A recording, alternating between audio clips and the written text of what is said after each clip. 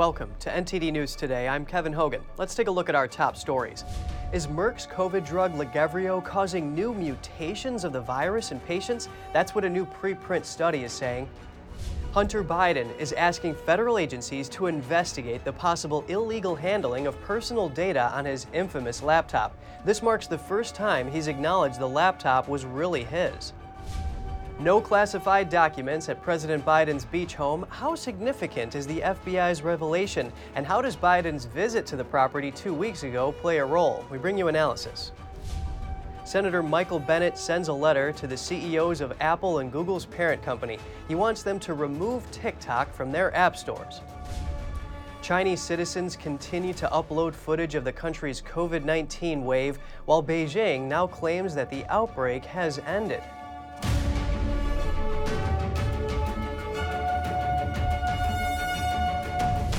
A new study says a COVID-19 pill is causing new variations of the virus in some patients. Mutations linked to the use of Merck's pill Lagevrio have been identified in viral samples taken from dozens of patients. Bloomberg reported the preprint study was written by researchers in the U.S. and U.K. They fear Lagevrio may create more contagious or health-threatening COVID variants. The team examined around 13 million viral genomes in databases around the world. They found Lagevrio-induced mutations in small clusters of patients. This indicates that new versions were spreading among them. According to Bloomberg, the drug-linked mutations were proportionately more common in countries where the use of Lagevrio was likely. The study highlights the risk of intentionally seeking to alter the pathogen's genetic code. Merck says research done in animals showed its drug didn't cause mutations. The U.S. National Institutes of Health says the drug shouldn't be used when alternatives are available. In related news, the FDA just changed the authorization of the drug to allow its prescription without a positive COVID test. A lawyer for Hunter Biden, for the first time, acknowledged that the infamous laptop really belonged to Hunter. They're now calling for an investigation into various people, most of them allies of former President Trump. A lawyer for President Biden's son, Hunter, is urging state and federal agencies to probe what happened with Hunter's laptop after he dropped it off at a Delaware Mac repair shop in 2019. Hunter and his lawyer argue that close allies of former President Donald Trump tried to weaponize the laptop's contents. The lawyer sent a letter on Wednesday calling for an investigation into former Trump chief strategist Steve Bannon, campaign lawyer and former New York City Mayor Rudy Giuliani, as well as Giuliani's own lawyer Robert Costello and the owner of the Delaware computer repair shop, John Paul MacIsaac. They sent the letter to the Delaware Attorney General, the DOJ's National Security Division, and the IRS, writing, "We write on behalf of our client, Robert Hunter Biden, to request an investigation into the following individuals for whom there is considerable reason to believe violated various federal laws in accessing, copying, manipulating, and/or disseminating Mr. Biden's personal computer data."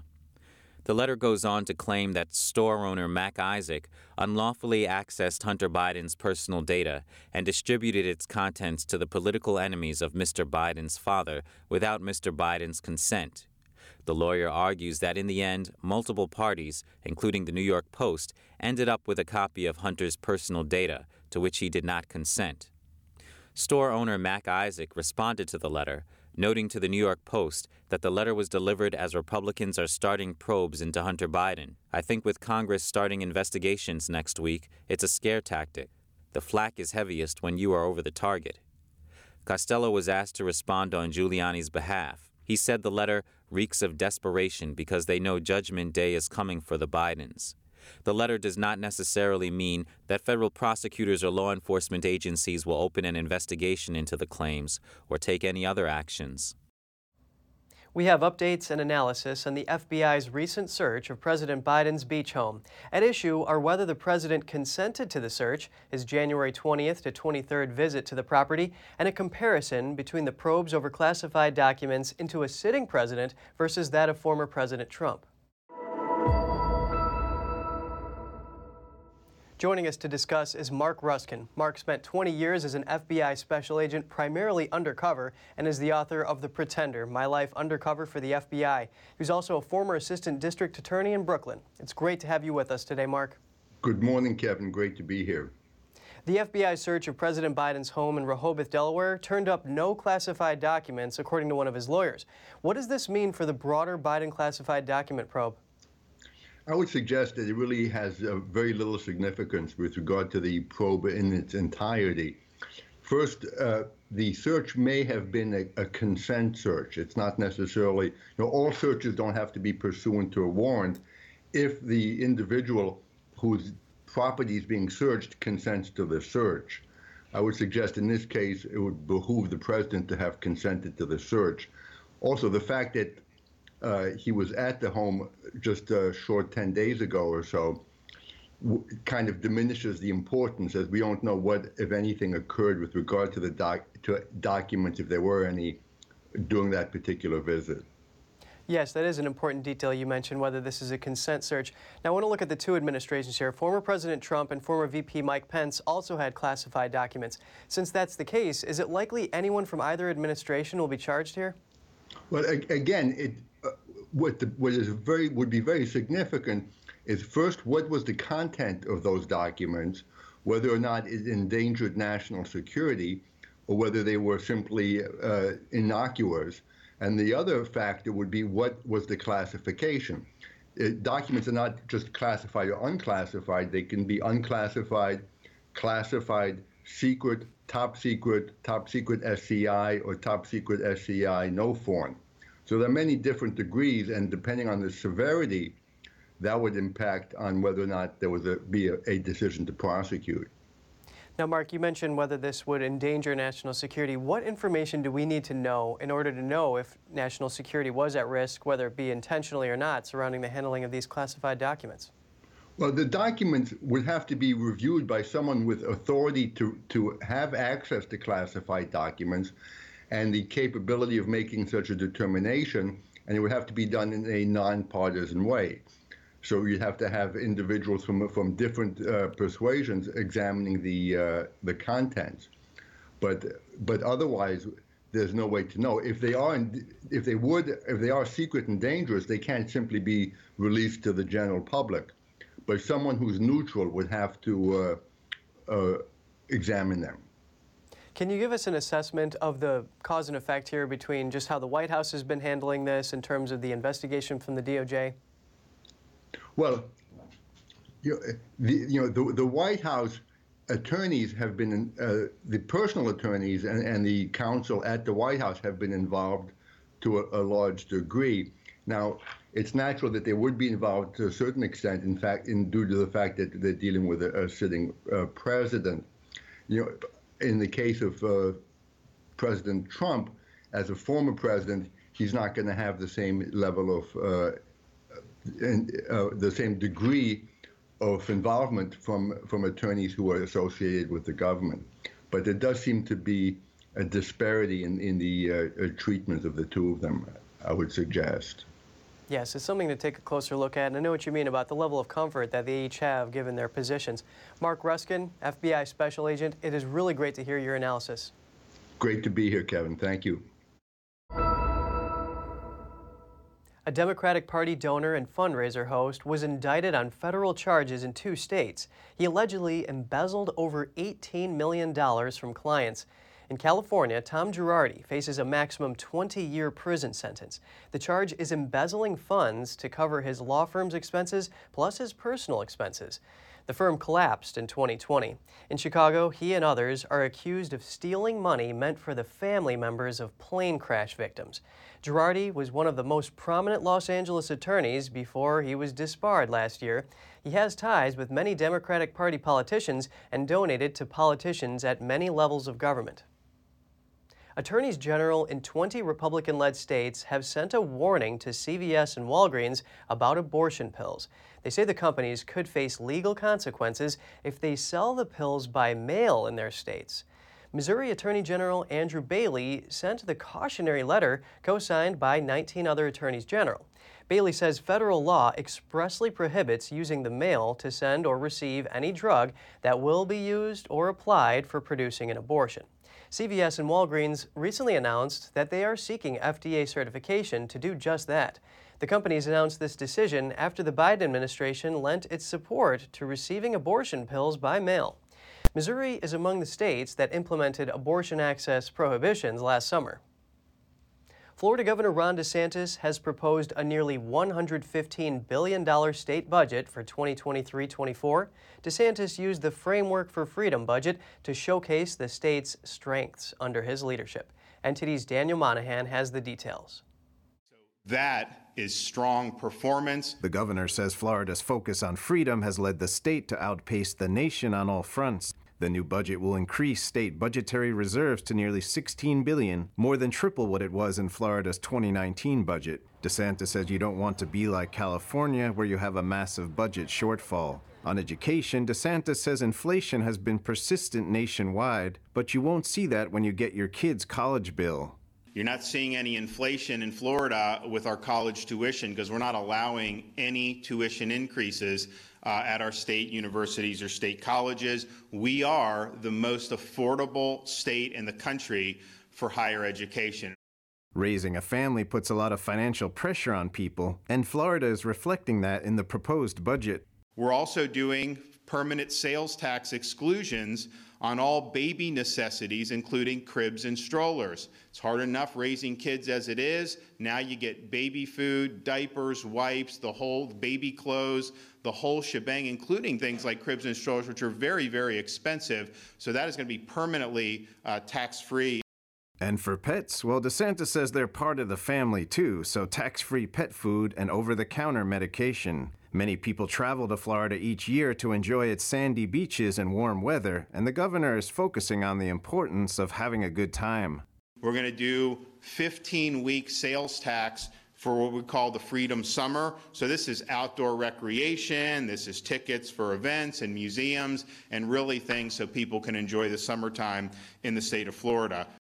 Other items include $7 billion to roadway projects and $3.5 billion to water quality programs such as the Everglades Restoration Project. Meanwhile, the Rainy Day Fund has grown from $1.5 billion to $3.5 billion. Daniel Monahan, NTD News. Coming up, the United Auto Workers Union is holding its first ever direct election. It's likely to have an impact on everyone in manufacturing. We have that and more just after this break.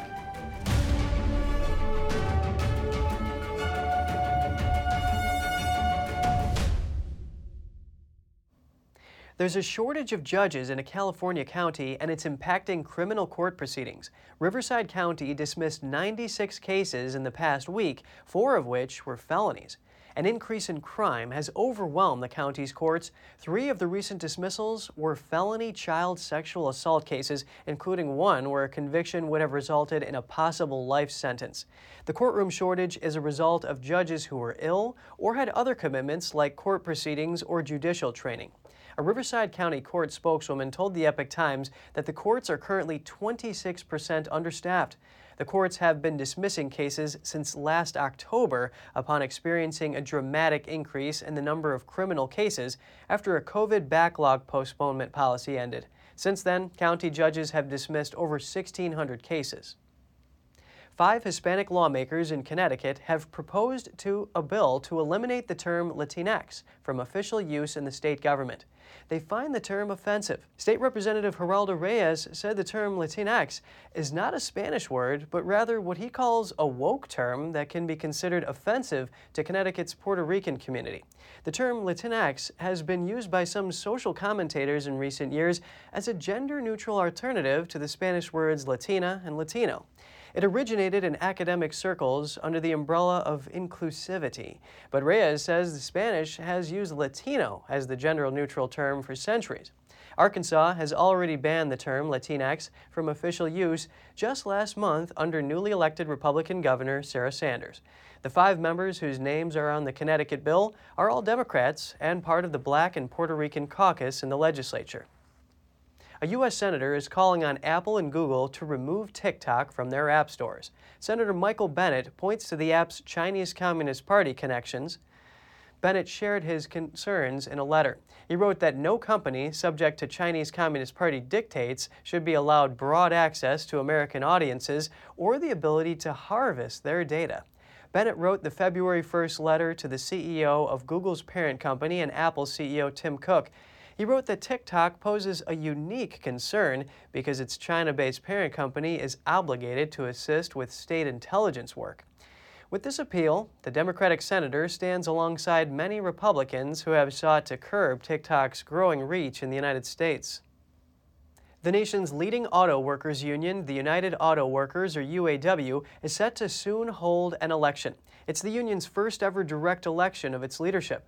The UAW has over 370,000 members, but also indirectly affects everyone in manufacturing because it sets the standard for U.S. factory wages. The UAW president serves a 4-year term. No candidate received over half the votes in a 5-way race held in December. So a runoff election is scheduled between incumbent President Ray Curry and Shawn Fain. Both men started their careers on factory floors. What's at stake in this election is a key piece about success, continuing the transformation, continuing the improvements that have been made with regard to reform, not taking steps backwards. Until this year, the leaders of the union had always been chosen by delegates rather than by rank-and-file union members. Members voted to hold a direct election this time following a bribery and embezzlement scandal involving union officials. Curry and Fain have both said they would seek to restore pensions and raise general pay. They also want to put an end to different tiers of wages and benefits for workers doing the same jobs. Ballot counting is set to start March 1st. Over 1,000 Ukrainian refugees attended a job fair in New York yesterday. 2 Jewish community groups teamed up to host the event. NTD's Andrew Thomas has more on their stories. Displaced Ukrainians are looking for job opportunities. So the Edith and Karl Marx Jewish Community House of Bensonhurst and the United Jewish Appeal Federation of New York hosted a job fair in Brooklyn. 70 employers from the finance, healthcare, human services, and manufacturing industries attended the event. This neighborhood where we're based in South Brooklyn is one of the largest Russian and Ukrainian-speaking ethnic enclaves in New York. And so because of that, we're welcoming so many. But according to New York State's stats, I think more than 20,000 Ukrainian refugees have been absorbed into New York City alone. Kristina Matafanova is from Mariupol. She arrived in New York only a month and a half ago. I'm looking for a humanitarian job because I was a humanitarian worker then in Ukraine. I supported vulnerable communities there, provided psychosocial and mental health support, and I want to be involved in something similar here. Margarita Monastyrska left Kyiv 3 months ago with her mother and sister. It was an extremely hard decision to make. When we left Kyiv, we had no light, no heat, and there were bombings periodically. At some point, we made the decision that it was time to leave. We had a good life in Kyiv. I'm still not sure whether it was the right decision or the wrong decision to leave, but we are safe here. Dmytro Kuchma left a town near Mariupol in June. He was reunited with his wife and children in December in New York with the help of JCH. I felt just pure happiness. I was really worried about them, and I was waiting to be reunited with them for so long. I'm really grateful to JCH and to their staff for listening to me and helping make it happen for them to come here. Schmolenson said the JCH of Bensonhurst has helped nearly 5,000 Ukrainian refugees. Russia invaded Ukraine last February. Since then, over 14 million Ukrainians have been displaced, according to the United Nations. Andrew Thomas, NTD News. Conagra is recalling more than 2.5 million pounds of canned meat. The recall covers various brands of Vienna sausage and potted meat products like these. According to the Department of Agriculture, a packaging defect can allow the products to become contaminated without showing any signs. The affected canned meat was produced between December 12th of last year and January 13th and sold nationwide. The cans have the establishment number P4247. So far, there haven't been any confirmed reports of anyone becoming sick from eating it, but consumers are advised to throw them away or return them to the store. Jeeps to the rescue. A Jeep club in Dallas, Texas has been out helping motorists stranded on icy roadways. Canales Off-Road gets together to share their love of Jeeps and raise money for charities. But on Tuesday and Wednesday, they were helping drivers. About 30 Jeeps helped tow semi-trucks that got stuck trying to go uphill on I-20. Before that, they helped some people stranded in their cars during the ice storm. They returned to the roads Wednesday to help more drivers in trouble. A spokesman said they would also be helping medical professionals having difficulty getting to and from work. By the way, the group's name, Carnales, is Mexican slang for friends. In Texas, a nerve-wracking moment captured on camera. A police officer dashes through a tornado to rescue his police dog. CCTV footage captured Officer Joel Nitchman from the Deer Park Police Department in southeast Texas. He could be seen braving extreme weather conditions to save his partner Ronnie from a parked police vehicle. This took place on January 24th, a day the National Weather Service issued a tornado warning for the Houston area. A twister touched down in Pasadena, Texas, damaging homes, buildings, and power lines. And just ahead, Chinese students abroad. What do they have to promise to the Chinese Communist Party if the party supports them financially? And what does this mean for the countries that accept these students? And the U.S. and South Korea hold military drills amid uncertainty on the Korean peninsula. North Korea is protesting the move. We'll have the details soon when we return.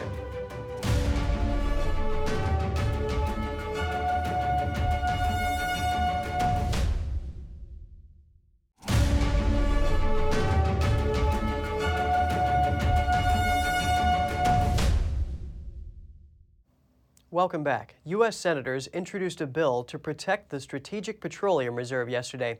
It would ban the sale of crude oil from the reserve to China or any company controlled by the Chinese Communist Party. The bipartisan effort is led by Democratic Senator Joe Manchin and Republican Ted Cruz. Manchin says the reserve is meant to help the U.S. and allies through difficult times, not to help the CCP power China's economy. He says the reserve has been used as a policy band-aid for rising gas prices and global unrest caused by Russia's invasion of Ukraine. 18 other senators joined Manchin and Cruz in introducing the bill. They include 3 Democrats, 13 Republicans, and 2 independents. According to U.S. energy statistics, the Strategic Petroleum Reserve was reduced by around 240 million barrels over the last 3 years. It fell from about 635 million barrels to 388 million starting in January 2020. China, on the other hand, has ignored calls from the U.S. and other countries to release oil from their reserves to help lower fuel prices. They have been boosting their stockpile instead. Satellite images of China's crude oil inventory show a total of around 950 million barrels. Senate Majority Leader Chuck Schumer says he's seen a similar bill that passed in the House. He questioned if other countries like Iran and Russia should be added to the list. Schumer controls the Senate floor schedule. He did not say if he would allow a vote.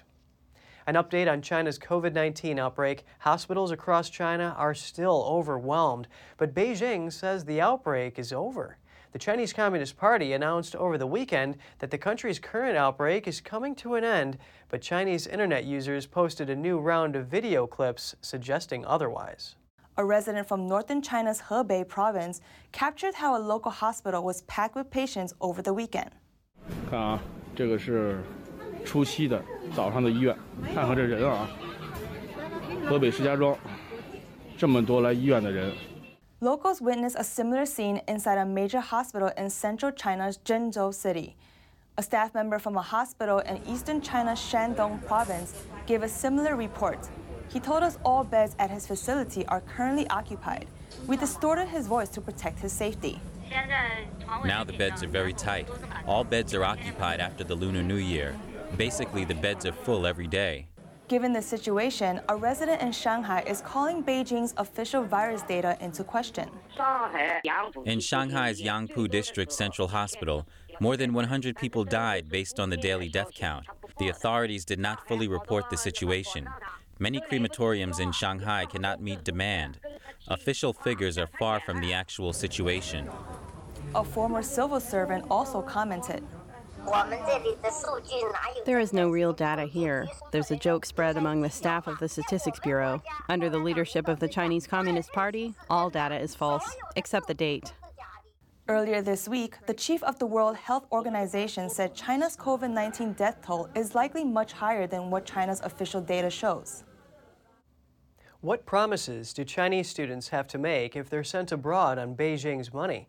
And what does that mean for America's national security? Agreements discovered in Europe may shed some light on these questions. NTD's Juliette Song has the details. Alarm bells went off in universities in Sweden when they found out that Chinese students who came on Beijing-backed scholarships had to sign agreements with the state. In written contracts, these students must promise they won't engage in activities that harm the interests of the motherland, and that they'll follow the management of Chinese consulates. David Nord is the vice dean of the Faculty of Medicine at Lund University in Sweden. Several students at his university were found out to have signed these agreements. So had we known of these contracts beforehand, we would not ever have been able to admit these students. So we realized that there was a contract that we were not aware of. The agreements are between the sponsored students and the China Scholarship Council, or CSC. The agency is under China's Ministry of Education. It sends Chinese students to study on scholarships around the world, including the United States. The CSC works with many elite colleges in the U.S., like Harvard, MIT, and UCLA. About 370,000 Chinese students studied in the U.S. in 2020. And a study says 1 in every 14 Chinese students in America are sponsored by CSC. But the agency's scholarship comes with a catch. In some cases, it requires the student to swear loyalty to the Chinese Communist Party. Here's an example. In one of the CSC's application guidelines, it said applicants must support the leadership of the Communist Party and the path of socialism with Chinese characteristics. In another guideline, the CSC said the program would not send out those who have political problems. It also asks recipients to submit periodic research reports to Chinese consulates. It's unclear what the Chinese students are required to report. Tang Jingyuan is a China affairs analyst. He said these agreements may compel Chinese students to engage in intelligence activities or steal intellectual property. They're at risk of being forced to follow the Chinese Communist Party's orders, like participating in the regime's overseas influence operations, gathering intelligence, and stealing intellectual properties. These students might be forced to take on these political tasks. Tang noted while many Chinese students studying abroad are just there on their own money, countries need to be extra cautious about students sponsored by Beijing. Once they sign the agreement, technically speaking, those students are no longer just average Chinese citizens. They're part of the Chinese Communist Party. So I think it's important to differentiate between those that work for the regime and the Chinese people. U.S. officials have been raising concerns about Beijing exploiting students to steal intellectual property from the West. In 2020, Washington shut down the Chinese consulate in Houston. The decision was reportedly in part because diplomats there helped Chinese researchers steal sensitive technologies like artificial intelligence. Back to the agreements discovered by the Swedish universities, the contracts didn't explicitly ask the students to pledge allegiance to the regime, but Professor Nord pointed to vague language and phrases like not harming the interest of motherland, calling them concerning. So in Sweden, you could not have a contract where you will have to get a certain stipend in academia. You cannot say that you should not be critical to your homeland. That would violate our principle of academic freedom and freedom of speech. Nord said there's also another issue with the agreement. A student's guarantor, who is usually a close relative, has to sign the agreement as well. Under the contract, that person can't leave China for over 3 months as long as the student is studying abroad. And if the student violates the agreement and can't pay back the damages, and then they have to pay instead. And that is a form of collective punishment in a way, which is against the values of our university, and it's actually collective punishment. It's against international humanitarian law. 2 universities in Sweden have stopped working with CSC. Still, Nord said universities are debating a coordinated approach. Juliet Stom, NTD News. In Western Canada, citizens are fending off Beijing's long arm of control and saying no to China's network of overseas police outposts. Activists warn that these agencies are being used to track and harass dissidents. Here's what's happening. Vancouver residents rallied against an alleged Chinese police station set up in the city. I care about Canadian democracy and freedom. The CCP is the biggest threat to freedom and democracy in the world. We got to protect our sovereignty. People come here to become free. They came here to be safe. The very brutal Chinese Communist Party to reach out here, that's a bit of a problem. Demonstrators gathered around a property maintained by the Wenzhou Friendship Society. The agency is one of the Chinese regime's so-called overseas service centers. According to Spain-based NGO Safeguard Defenders, more than 100 of the agencies operate worldwide. These groups claim to help Chinese citizens living abroad with passport services, but maintain close ties with Chinese police. Its former and current presidents have very close ties to the Chinese Communist Party. It is also stationed overseas by the Chinese Public Security Bureau. Human rights groups accuse those outposts of cracking down on dissidents and spying for Beijing. Safeguard Defenders estimates that between April 2021 and July 2022, more than 200,000 overseas Chinese nationals were forcibly returned to China to face criminal charges. Threat tactics include harassing and intimidating the target's family members. They're very good at getting close to the line and not crossing the line. The RCMP seem to indicate they need new laws or guidelines or policies in this regard. The Royal Canadian Mounted Police are looking into several of the outposts across the nation. Outside Canada, another alleged police outpost is located in Manhattan, New York. The FBI searched the facility last fall. Similar investigations are underway in over 10 countries, including Ireland and the Netherlands. Over in South Korea, the country's military carried out a joint air drill with the U.S. on Wednesday. This amid rising tensions in the region. North Korea is reacting. The drill involved American B-1B heavy bombers and F-22 stealth fighters. There were also the most advanced F-35 fighter jets from both countries.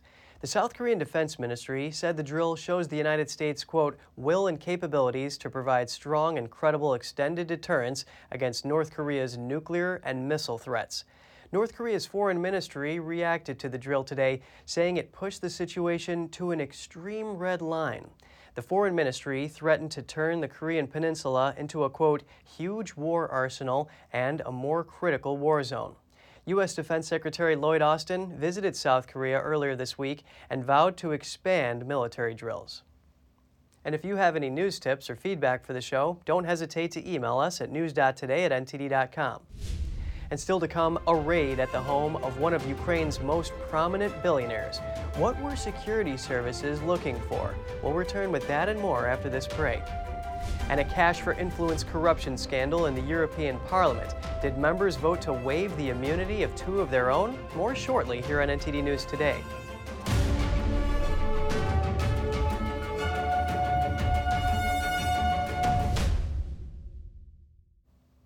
Russia is marking the 80th anniversary of a World War II victory over Nazi Germany. Russian President Vladimir Putin compares it to the current war in Ukraine with rhetoric those in the West might find far-fetched. It's incredible. It's incredible, but it's a fact. We are once again being threatened with German Leopard tanks with crosses on them.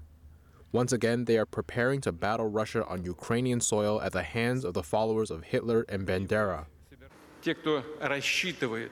Those who are betting they will defeat Russia on the battlefield clearly don't understand that modern war with Russia will be quite different for them. We don't send our tanks to their borders, but we have the means to respond, and it won't end with the use of armored vehicles. He gave this speech in a southern city of Volgograd, formerly known as Stalingrad. It was the location of the bloodiest battle of World War II when the Soviet Red Army halted the invading German troops at a cost of more than 1 million casualties. Putin evoked what he said was the spirit of the defenders of Stalingrad. He condemned Germany for helping to arm Ukraine and vowed that Russia would defeat Ukraine, which he claimed is under the control of Nazism incarnate. This isn't the first time he said he's ready to use Russia's entire arsenal, including nuclear weapons. Security services searched the home of one of Ukraine's most prominent billionaires, Ihor Kolomoisky, yesterday. The targeted figure was once seen as President Volodymyr Zelensky's sponsor. Kyiv reportedly wants to demonstrate that it can be responsible with billions of dollars of Western aid. In just a few days, leaders are set to join a summit with the European Union. Authorities say they uncovered the embezzlement of more than $1 billion at Ukraine's biggest oil company and its biggest refiner.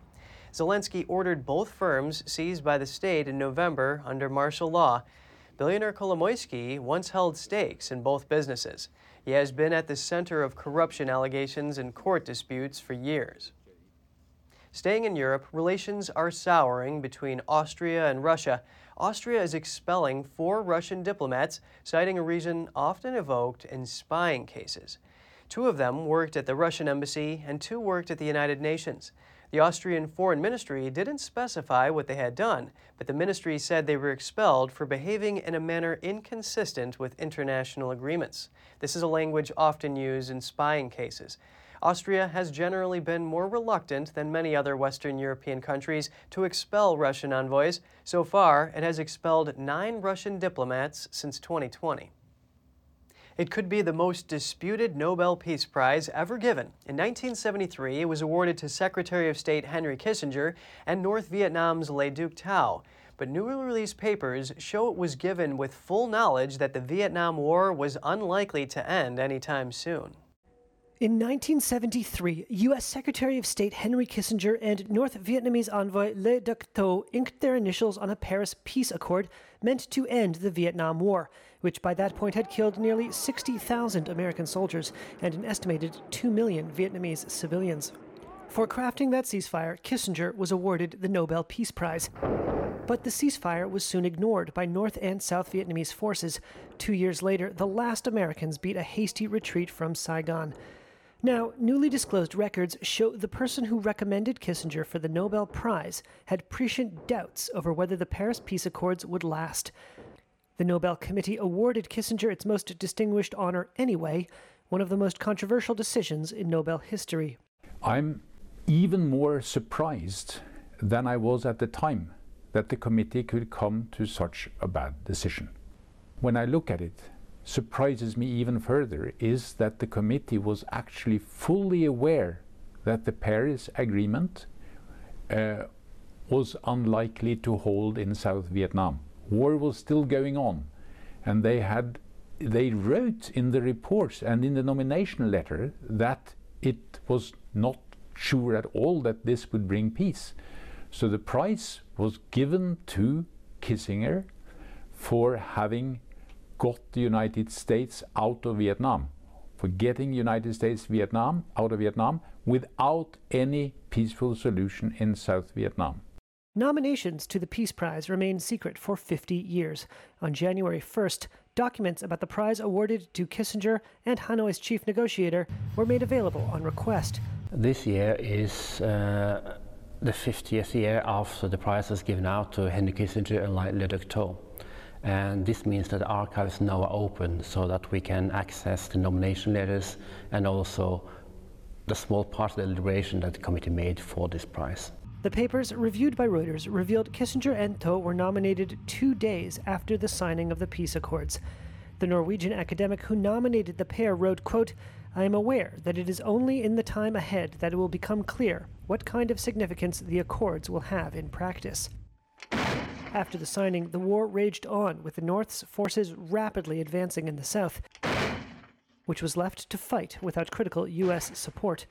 Fighting ended only on April 30th, 1975, after North Vietnamese forces captured the South's capital, Saigon, triggering evacuation of remaining Americans and local allies by helicopter from the U.S. Embassy rooftop.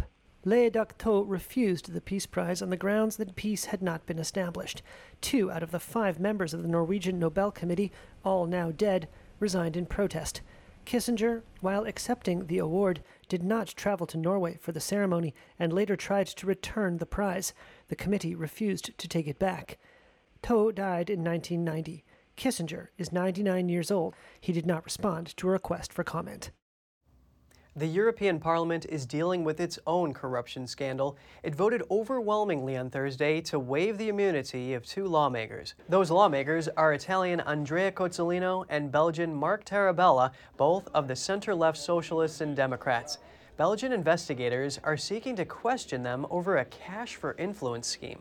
4 other current or former parliament members are already in Belgian custody. They are facing charges of corruption and money laundering in relation to alleged payments from Qatar and Morocco.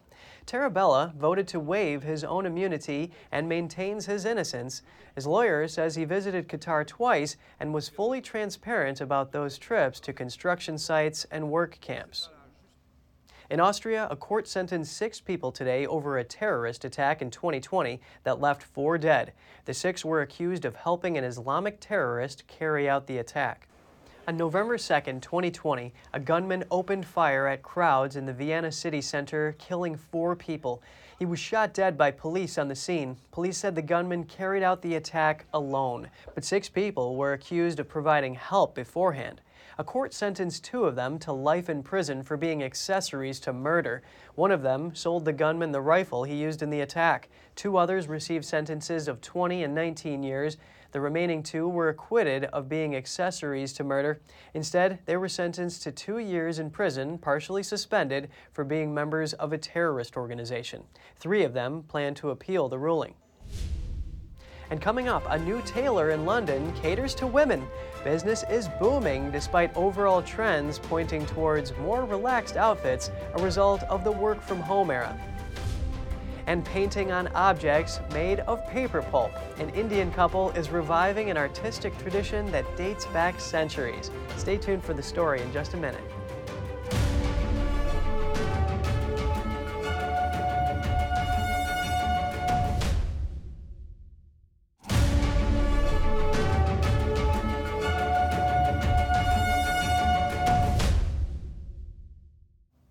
Good to have you back with us. A women's tailor has set up shop in London. The business continues to thrive despite more relaxed fashion trends in the current work-from-home era.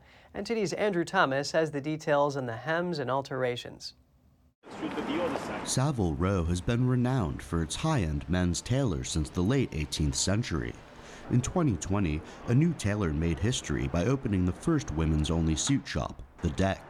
It's been a huge struggle for women forever to try and find clothes that fit them as they should and have clothes fit them rather than them squeeze themselves into clothes and make that work. By opening her business on Savile Row, Natchbull hopes to rejuvenate the public's perception of suits. For so long, suits were seen on kind of dowdy politicians or bound to women who just sat in boardrooms, and actually, you know, a lot of our clients are working women, but they're not necessarily buying for the office. They're buying to wear in the office, but also to pick their kids up from school, to go to a black tie dinner, to go for a walk in the country. Natchbull says she's proud of her business for overcoming the pandemic. She's also taking advantage of the consumer shift to locally made products. For businesses like ours that focused and put their values on things such as sustainability or longevity, durability, all the things that I talked about, our businesses just flourish because that same £2,000 they might spend on some hugely expensive ball gown made in a kind of sweatshop somewhere, suddenly they were thinking, where do I want my £2,000 to go? At The Deck, prices for a single piece of clothing start at $550. A 2-piece suit averages between $2,500 and $3,000. If you really break down the cost per wear, you can get down to almost pennies if you really, wear this item from us on a daily basis. We're looking at doing things like payment plan solutions and stuff to be able to, allow more people to shop with us, and also looking at bringing out a very kind of small, curated, beautiful line of ready-to-wear made by our same tailors. Overall trends point toward more relaxed outfits, a result of the work-from-home era. But looking sharp never goes out of style. Andrew Thomas, NTD News. An Indian couple is striving to carry on a centuries-old tradition, papier-mâché painting. The art is now vanishing in modern society. The traditional art of papier-mâché in Indian Kashmir is on the verge of decline. To complete a piece, the artist layers paper pulp onto molds of different shapes, like vases, trays, or boxes. Creation begins when the outer shell hardens, which is then polished and painted. An inheritor of papier-mâché, Masra Jan, has made a name for herself. In 2011, I made a bowl which I sent for state award selections, and I got an award for that. I made a jewelry box in 2012, and I got an award for that too. Then I made a wall hanging and got an award for it in 2016. I have 3 awards. In the 15th and 16th centuries, Mughal emperors highly favored papier-mâché. The artifacts often featured lifelike kingfishers, maple leaves, and other designs by expert artisans. But new technology and modern manufacturing are replacing the traditional craft. I want to urge the people to start practicing this art with their family members. Support your family to honor and keep this art alive. Perhaps with the help of this Indian couple, this centuries-old Indian tradition will survive. And still to come, it's Groundhog Day. Find out what Pennsylvania's Phil predicts for the next 6 weeks and what people in 2023 would do if they were stuck in a time loop like the movie Groundhog Day. And at an international toy fair in Germany, a number of high-tech gadgets are captivating both kids and adults. We'll be back with more soon here on NTD News.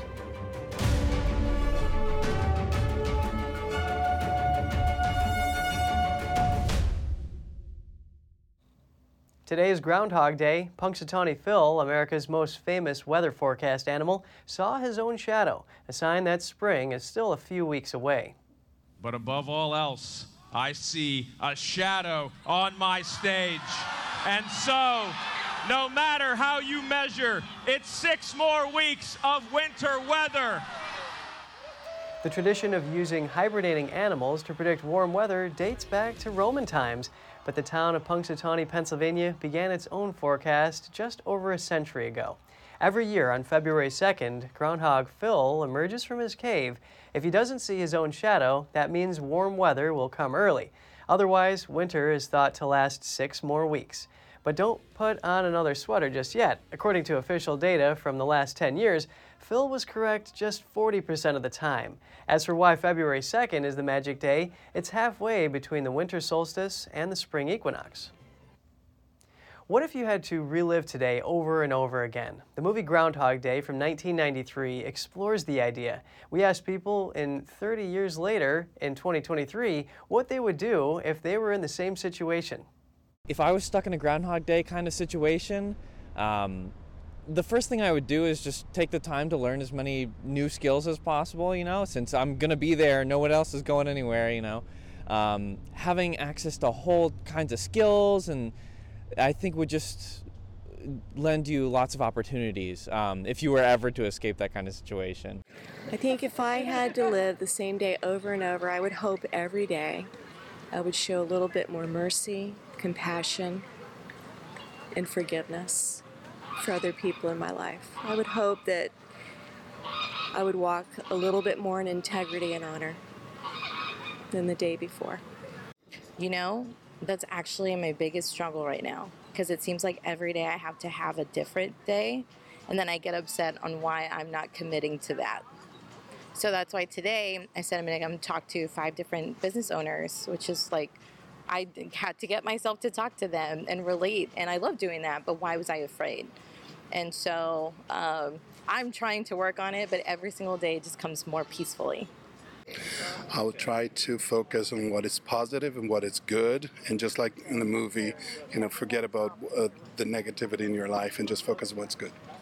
I don't think I'd change anything, because me and Hannah live life to the fullest every day. This is true. It's true.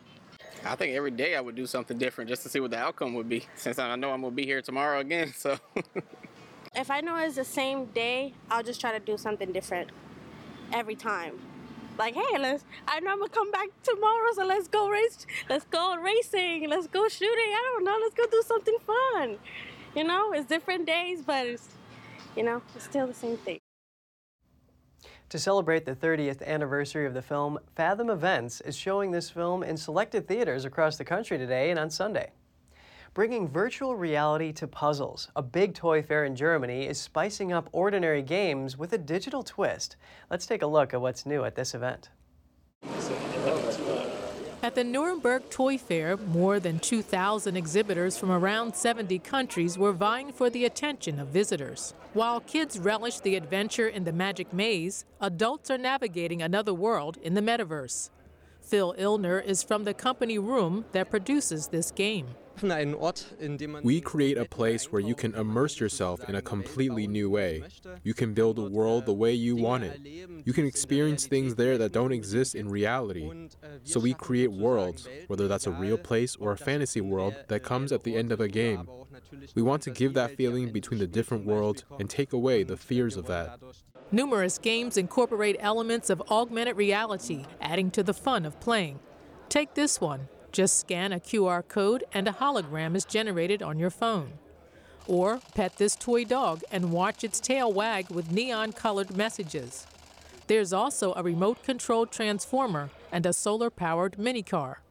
Even the classic board games are getting a digital boost. 8-year-old Floor was captivated by a light-driven spider. I think it's cool because I've never seen that either, that you can control a spider with light. Across the hall, 11-year-old Teresa was playing an old-fashioned marble game, but a bit different. It's a lot of fun and it's also very practical. Other marble runs are on the floor and this one is on the window pane or the shelf. It's very tidy. It's also very practical. They have such light adhesives that stick to smooth surfaces, and if they get a bit dirty, you can just wash them off and stick them back on. You can just change and vary everything. I like that a lot. The Toy Fair also traditionally presents the Toy Award for outstanding new products. According to organizers, special attention was paid to comprehensibility, fun, originality, safety, workmanship, and quality. More than 60,000 visitors are expected to attend the Toy Fair by the time it wraps up on Sunday. The Boeing 747 has been dubbed the Queen of the Skies, and now it has the crown to prove it. The last one to ever be produced traced the shape of a crown in the sky on its first flight. The plane was flying from Boeing's plant in Washington State to Cincinnati, where it's now part of cargo operator Atlas Air's fleet. On the way, the pilots outlined a huge crown with the numbers 747 inside. It spanned 80 miles and took about 2.5 hours. The flight crew said some of the turns were tight, but they were happy to celebrate the plane and called the flight very emotional. Someone with deep pockets has a new set of wheels. A one-of-a-kind Bugatti Chiron Profili was auctioned off for $10.7 million in Paris on Wednesday. This sets a world auction record for the amount of money paid for a new car. The Profili goes from 0 to 62 miles per hour in just over 2 seconds.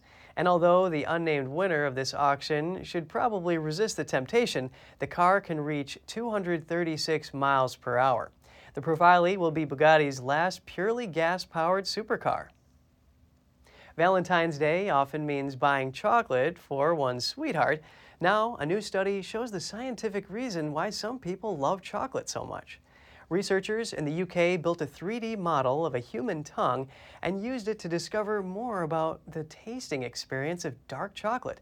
They identified that it all comes down to the chemistry and how the outer layer of chocolate, mainly the fat, melts in a person's mouth.